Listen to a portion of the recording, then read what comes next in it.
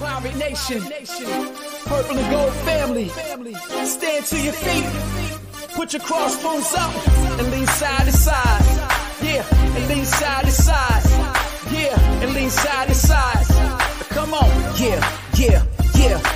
Welcome to the island, man, it's crazy in here. A whole sea of purple and gold waving in here. Keep a plank on the shark tank, traders beware, because we got a whole bunch of rowdy sailors in here. Welcome into the Sports Objective. We appreciate everyone tuning in whenever and however you're watching or listening, whether it's Facebook, YouTube, or pretty much anywhere you find podcasts, you can find us.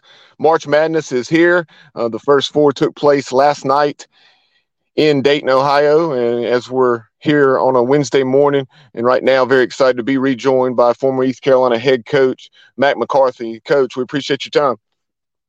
I'm always glad to be on, and especially this time of year. A little March Madness, a little NASCAR, Augusta on deck. This is a great time of the year for me. Yes, sir. Great time of year, and obviously you do a lot of ESPN Plus analyst work, primarily on the women's side, and primarily for your Virginia Tech Hokies. But you also had the chance to see some other teams, and we'll certainly talk about the women's game in a moment. But before we talk about the here and now, I wanted to take a trip down memory lane, if we could, and reflect back on your time at Auburn as well as a head coach at Chattanooga.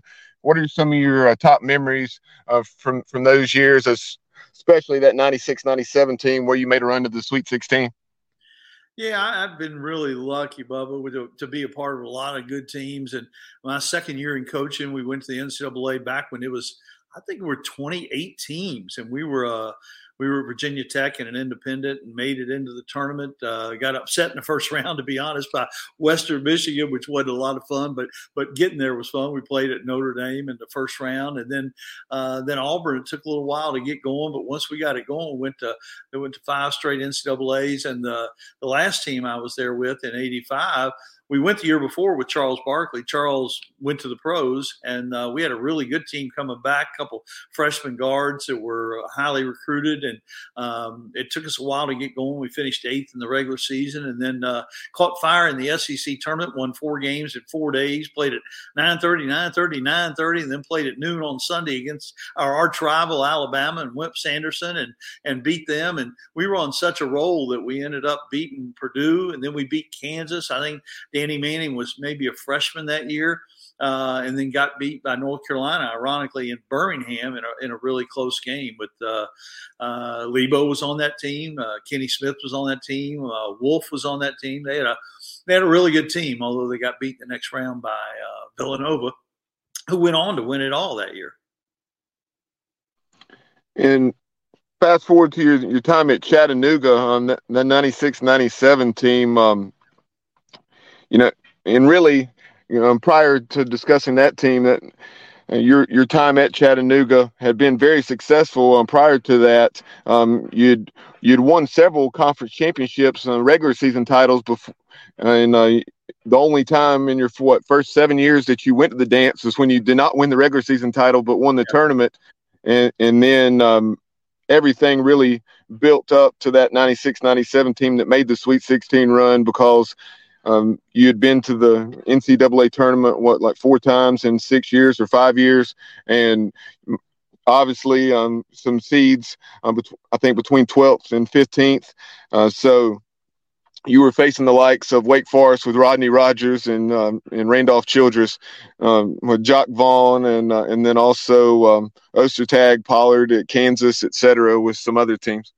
Yeah, at Connecticut with Ray Allen and the Marshall brothers, or not brothers, but the Marshall guys, Danielle and Donnie. And then before that, we ran into Oklahoma. They were the number 1 seed overall with Stacey King and Mookie Blaylock and Ricky Grace and one of the Grant brothers. I don't know if it was Horace or Harvey, but one of them was out there. One of them was at Clemson. But, yeah, we had gotten some bad draws. But like you mentioned, when we went in 96-97, we had an old team. We had 5 fifth-year guys, through junior college or transfers or red shirts or that kind of thing. And because we had been 4 times in 5 years, we weren't just happy to make it anymore. And then we got a good draw. And the thing that was a good draw for us was somebody not having a big center. We had run into Ostertag and Pollard. You mentioned Rodney Rogers. We had run into was it Travis Knight with Connecticut, Stacey King, obviously with Oklahoma. We had run into all these great centers, and Georgia didn't have a great center. And all of a sudden, we're up 22-2, and we hang on to beat Tubby Smith. Gigi missed a shot at the buzzer that I don't know if it would have sent it in overtime or would have won the game. I'm not sure. It's been a little while. And then we ran into Illinois in the second round, and they were the same thing. Lon Kruger, great coach, had a really good team, but no big guy. They had really good guards, had a really nice team out of the Big Ten, but we handled them pretty easily. We held them to one field goal in the last 7 minutes of the game, went a little zone and mixed things up. And then we got to go back to Birmingham, ironically, again, to play Providence. And they were the worst team we played. But Pete Gillen had God, Sham God, and we couldn't stay between God, Sham God, and the basket. That was a little bit of a problem. They also had Austin Crozier, who was a lottery pick, and they did have a big center. I think his name was Brown. Can't even remember his first name, but they beat us in a really close game. We missed enough free throws and layups to win the game comfortably. And, of course, they go on the next game to take Arizona into triple overtime, and Arizona ends up winning with Miles Simon and that group. Yep, and that 96-97 game against Providence, if we need to have any proof that, our phones are listening to what we say and, everything that we Google, that came up in my suggestions this morning on YouTube, that Sweet 16 matchup that you just mentioned with the Providence Friars. And so I checked out about 5 minutes of that and was showing that to my son a little earlier. Yeah, we had a big team. We didn't have anybody as big as their center, but we could go with a big front line. We're 6'8", 6'8", 6'8", and we pounded them pretty good and got a lot of close shots to the basket. And we had one of those nights where the ball just didn't roll in, and we missed enough free throws in the first half that we should have been ahead. And we came back and took the lead late in the second half, but they pulled away at the end. And if I could coach one game over in my whole career, that would probably be the one I would pick. So moving on to this year's tournament, obviously you have Alabama, who a lot of folks are really high on and rightfully so with their body of work. Despite some of the things they have going on there that, pretty well documented. Won't even go there. But and then you have Kansas, who once again is very much in the mix after winning it a season ago. Who are some of your favorites to cut down the nets this year? Yeah, I think you're right about Alabama. They have a lot of answers to the questions that you run into, the obstacles you run into. They play really good defense. They're long, they're athletic, they're very deep. They can get in foul trouble and still be okay. They can shoot the three. They're really good in transition. They're great on the offensive glass, and on top of that, much like Syracuse back in the day with Carmelo Anthony, they've got the best player in the country. Brandon Miller, I wasn't even sure he was the best freshman in the country, but he has certainly proven me wrong. And I don't think there's any question he's the number one draft pick, and he can carry a team, can do everything on the floor at 6'9", and handles it like a guard and rebounds like a big guy and shoots the heck out of it. So the only thing that can stop Alabama in my mind is the off-the-court stuff, and that's going to get more and more scrutiny as the tournament goes on. There are a lot of teams that are, capable. Purdue with Zach Edey, I know they struggled a little bit late. They're probably the most vulnerable number one seed. I really like Kansas. They can guard you. They've got good guard play, and they can shoot the ball too. I don't know whether Self being there or not being there will be a big factor.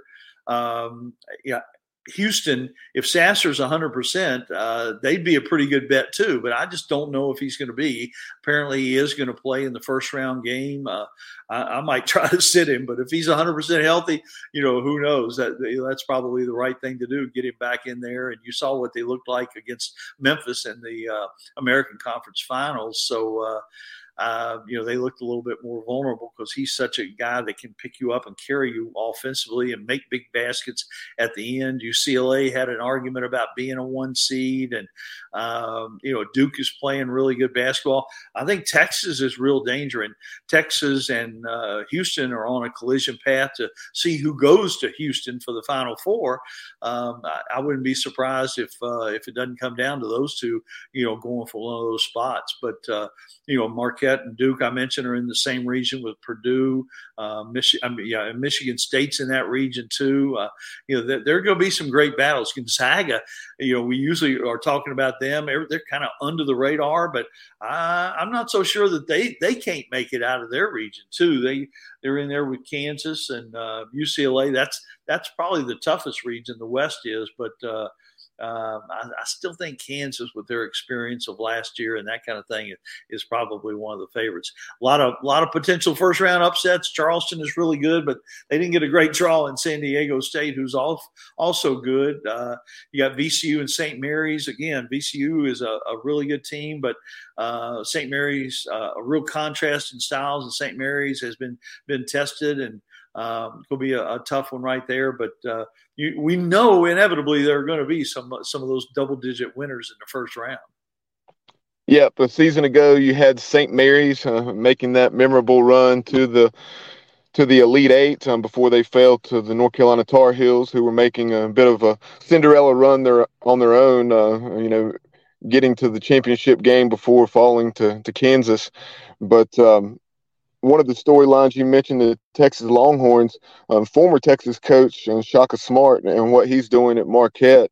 That's something that is intriguing because they're on opposite sides. I mean, it's probably not going to happen, but there's that possibility where you could have a Marquette Texas national championship game.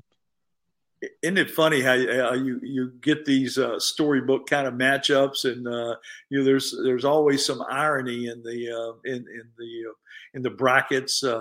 Some folks think they do it on purpose. Some folks think it just randomly happens, but I don't know. But regardless, when you get 68 teams together, there's going to be some conflicts. There's going to be some things folks have in common and that kind of thing. And all we know is it's one of the most fun times of the year. It's about 3 weeks of absolute joy. You referenced a few minutes ago what Pat Kelsey's done down at the College of Charleston. We've seen several coaches have success there. Perhaps he's going to take it to another level. We shall see. But a lot of that will depend on exactly how long he is in Charleston, because he's a hot commodity. And you also have a program like FAU that's having a history-making season, 31-3. Yeah, Dusty May's done a great job at Florida Atlantic, and he's been in the SEC at Florida, and he's been at Louisiana Tech before that, and really has done a great job. They've been good all year. I think they would have gotten in regardless. And you mentioned Pat Kelsey. He has a really strange team. They don't have anybody. I think they maybe 2 guys, maybe average 10 points a game, but they didn't have any of the top 25 scorers in the CAA. But he's got about 12 guys that can play, and he's got 6 or 7 or maybe even 8 that can score 25 plus in a single game. They play really hard, really aggressively on both ends. They rebound the basketball, and they're going to be a tough matchup. If they can win that first game against San Diego State, then they'd play the winner of Virginia Furman.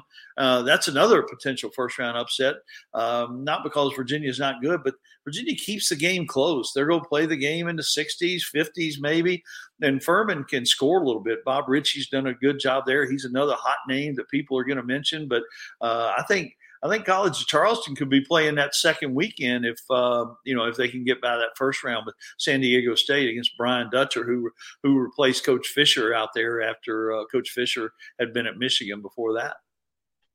Looking at the East region, I think it's a lot of teams, or at least a few, could come out of there. Obviously, Duke's extremely hot. They've won 9 in a row, and they're very young but talented team, has really come together under first-year head coach John Shire. I think something like 5 out of their top 7 are freshmen. And then you have You already referenced Purdue.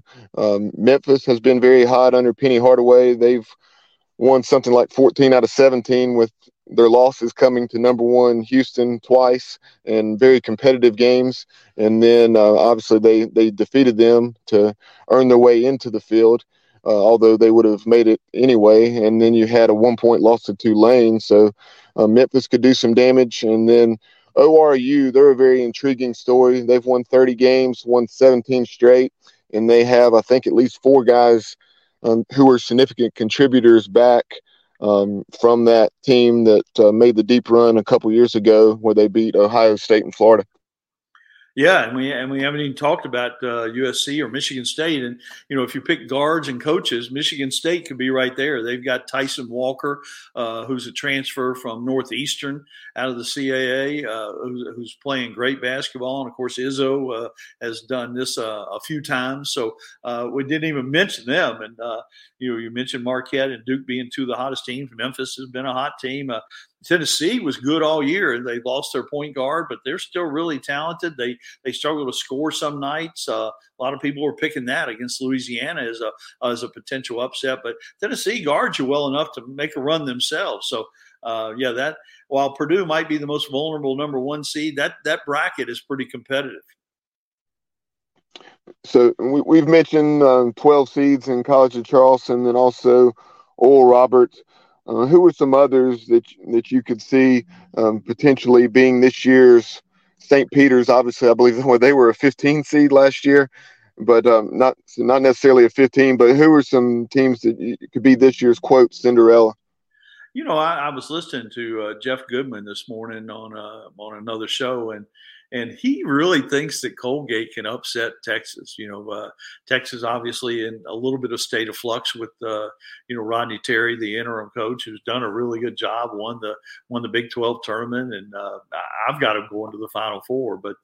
But he was intrigued by that matchup, and not as big of sexy pick. Texas A&M and Penn State. Texas A&M a 7 seed. I think they feel like they got disrespected a little bit. Finished second in the SEC. Went to the championship game, and I think Buzz Williams will play that chip on the shoulder pretty well. But Penn State under Micah Shrewsbury has done really well. And you've mentioned a couple coaches. Shrewsbury is one of the guys being mentioned for Georgetown, along with Providence's Ed Cooley, and supposedly it's Cooley's job to turn down. And you've got a really big matchup, maybe the most interesting matchup in the whole thing, with the Iona and UConn. UConn's playing good again after playing good early and then struggling a little bit, and they're playing good basketball again. And of course, Pitino, mentioned, rumored to have already taken the St. John's job. I doubt that has already happened, but hey, who knows in this day and age? I'm sure if Chris Beard can get Ole Miss, Rick Pitino can probably get any job in the country too.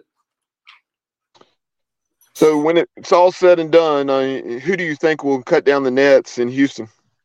I'm just not going to bet against Alabama. Like I said before, they have so many answers to so many of the questions that you have to answer to do this. I really like what they've done, and Nate Oates is a really good coach coming from Buffalo, and even the high school ranks before that. He's done an incredible job recruiting and coaches them well too. As much as it pains me being an Auburn guy, I think it'll be Roll Tide Roll. Shifting over to the women's side, obviously South Carolina is the 32-0 and just clearly the favorite, and they're trying to repeat and win their third title in something like 5 or 6 years under Dawn Staley, and they've been very dominant, very much UConn-like. And speaking of UConn, I believe the Huskies are a number 2 seed, and how weird does it seem to say that they haven't won a national title since 2016? Yeah, it really is, and you can tell how grumpy Ariema is that's the case. But yeah, if you take South Carolina versus the field, you probably have a pretty good bet. There are some intriguing 1 seeds with Iowa and Indiana and Virginia Tech, and like you mentioned, UConn at a 2, and Stanford right there, battling for a 1 seed. There is more parity in the women's game than ever before. But two things make you think, I don't know about that, because South Carolina is so dominant, so deep, so good defensively. Can they have an off night and get beat? Yeah, they could. But another thing that would indicate that the parity doesn't run very deep is in the last 10 seasons, every number one seed has made it to the second weekend. Not one has got beaten in the first or second round. And I think they're probably pretty safe again this year. But the women's tournament is going to be really intriguing. A lot of SEC, a lot of ACC teams in there with Duke and Carolina and Florida State. We mentioned Virginia Tech, a top seed, Louisville. It's really kind of loaded. Miami's in the tournament again. They do a good job. It's going to be a really fun tournament. I'm looking forward to being part of it, doing radio for Virginia Tech women going forward. And like I mentioned, they played Chattanooga in the irony game, and then they would, if they win, they would get the winner of South Dakota State against Southern Cal. Obviously, Southern Cal is the bigger name. Lindsey Gottlieb has been to the tournament a number of times when she was at Cal, and then she was at Santa Barbara, coached in the NBA, has got Southern Cal back to the tournament for the first time in 9 years. But South Dakota State is a story we don't ever even hear about or talk about. They've been Division I for 15 years. They've been to 11 tournaments. It's really incredible what this guy's done. A guy named Aaron Johnston, and he's been there 23 years, but they've only been Division I eligible for the last 15 years. And they have not lost since they lost to South Carolina December the 15th. I think they've won 21 in a row. As you mentioned, you're going to be describing the action as you have all season long for the Virginia Tech Hokies, primarily on the TV side. And I think this is what your fourth broadcast on the radio side. So as you take a look at your Hokies, being an alum, how deep of a run do you think they can make? They could get all the way to the Final Four. They've got the two-time ACC Player of the Year, Elizabeth Kitley, who is from just outside of Greensboro. I think Summerfield, North Carolina, maybe is the hometown. Her dad played at Wake Forest, Ralph Kitley. I tried to recruit him at Chattanooga. Obviously, he didn't do a very good job. But two-time Player of the Year is pretty impressive. She's 6'6", gives her a lot of advantages, really skilled. And the thing that has put them over the top, they have an Australian point guard named Georgia Amor, who, at least in the month of February, played as good as any point guard in the country, not named Caitlin Clark. But she's been really, really good. And, she's averaging over 15 points a game, and is just a dynamic player and can do a little bit of everything. Not real big. She's only about 5'5", maybe 5'6", but very athletic. And that's a pretty good. If you want to start a basketball team, start with a point guard and a center, and they've got both of them. And then Kenny Brooks, who's been to a million NCAAs, as he was building his resume up through the James Madison days. And of course, the Hokies, like you mentioned, the number one seed taking on Chattanooga. So, unique matchup there from the standpoint of you having been at Chattanooga all those years. But I know you talked about the Mocs being an unbelievable story, picked to finish last and going to the dance. East Carolina picked to finish last by the coaches in the American, ended up winning the tournament after finishing third in the regular season. Kim McNeil tying the school record for wins thus far, 23-9 for the Pirates, and they have a first-round matchup. They're the 13th seed taking on the Texas Longhorns down in Austin, who are the 4, and they have a lot of size, and that's one of the things that Kim McNeil said she's really worried about in this matchup. Yeah. Kim, they have to overcome the size thing with a lot of speed and quickness and athleticism. And Kim, what a great job she's done. You guys, we all know how hard it is sometimes to win in basketball at East Carolina on the men's side and the women's side. And she's done an incredible job, got better every year, added some pieces here and there. And they play a unique style of defense, a really aggressive, amoeba type zone. It isn't the amoeba zone, but it changes shapes, and they can take certain players away. And it's a really difficult preparation. Texas will struggle with some of that, but in the end, size does matter down low, and whether it's rebounding the basketball or getting some easy shots. But it could be a really intriguing game, and what an upset it would be. And Kim McNeil's already set some precedents here that are going to be tough to continue to accomplish. But she's done an incredible job, and what a good season. And I'm glad to see Mox. I'm still thinking about the other game. Pirate Nation excited about this.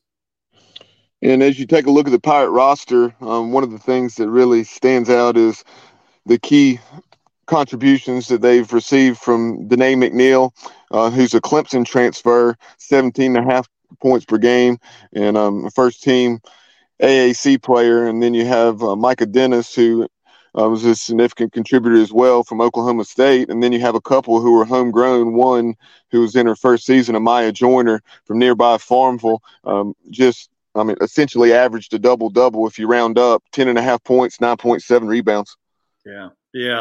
Yeah, and I remember I did one television game a year ago, and I remember seeing McNeil at practice and thinking, gosh, she's really talented and long, and can get out in those passing lanes, built for that zone, but also built to get up and down the floor and get some easy baskets. And Kim has added some really nice pieces along the way, and that fit her style of play. And of course, there's another connection there. She was an assistant for Kenny Brooks at JMU too. Coach, kind of shifting gears back over to the men's side at East Carolina as we wrap up our conversation. Mike Schwartz, first year, 16-17, most wins for the program since 2013, 2014. And you had guys who were already in the program like Javon Small and Brandon Johnson really step up. Javon, unfortunately, went down 3 or 4 games, I believe it was, into AAC play. And then you had a guy like Ezra Sarr, who was very good early in the year, hit some bumps like you would kind of guess, early in AAC play, but then he really got it together and played much better the second time around the schedule. And then in the conference tournament, not only did the Pirates win a game, they gave number 1 Houston what all they wanted for 25 to 30 minutes of that ball game, and Ezra Sarr had 18 points and 19 rebounds.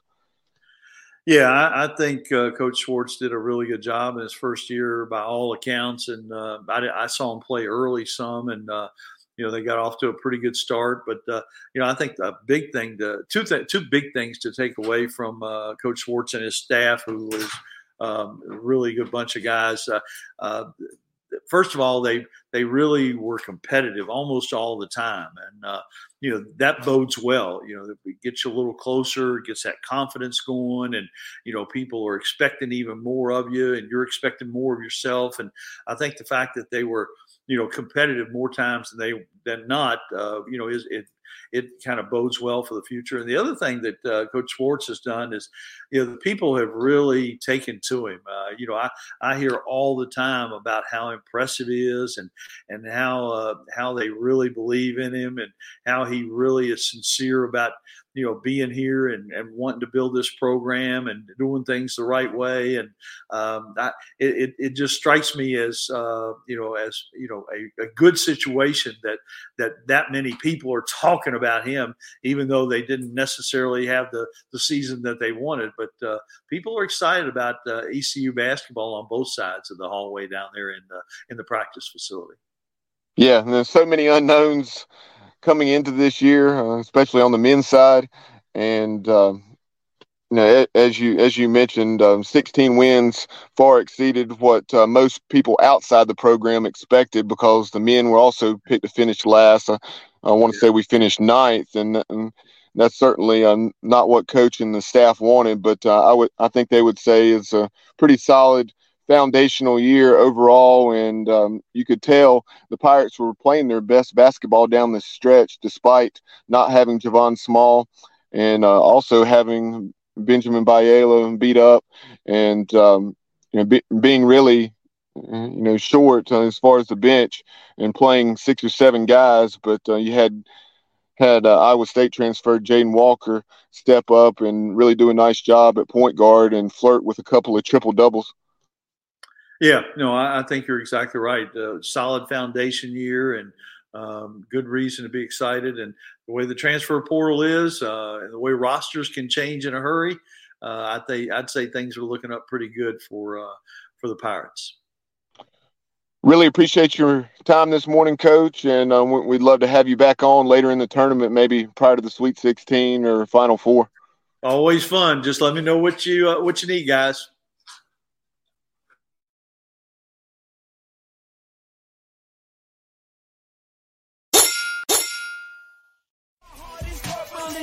I'm a pirate down of my soul, and I don't back down, not at all. Find out when the cannons explode, from the sidelines down to the post. Put it down like not even close, all out to the last whistle blow. For the flag with the soul and crossbones. Everybody stand up, get your hands up, let a team know that we got they back.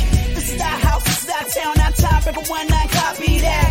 Everybody in the stands go bananas, scream loud, but they don't hold back.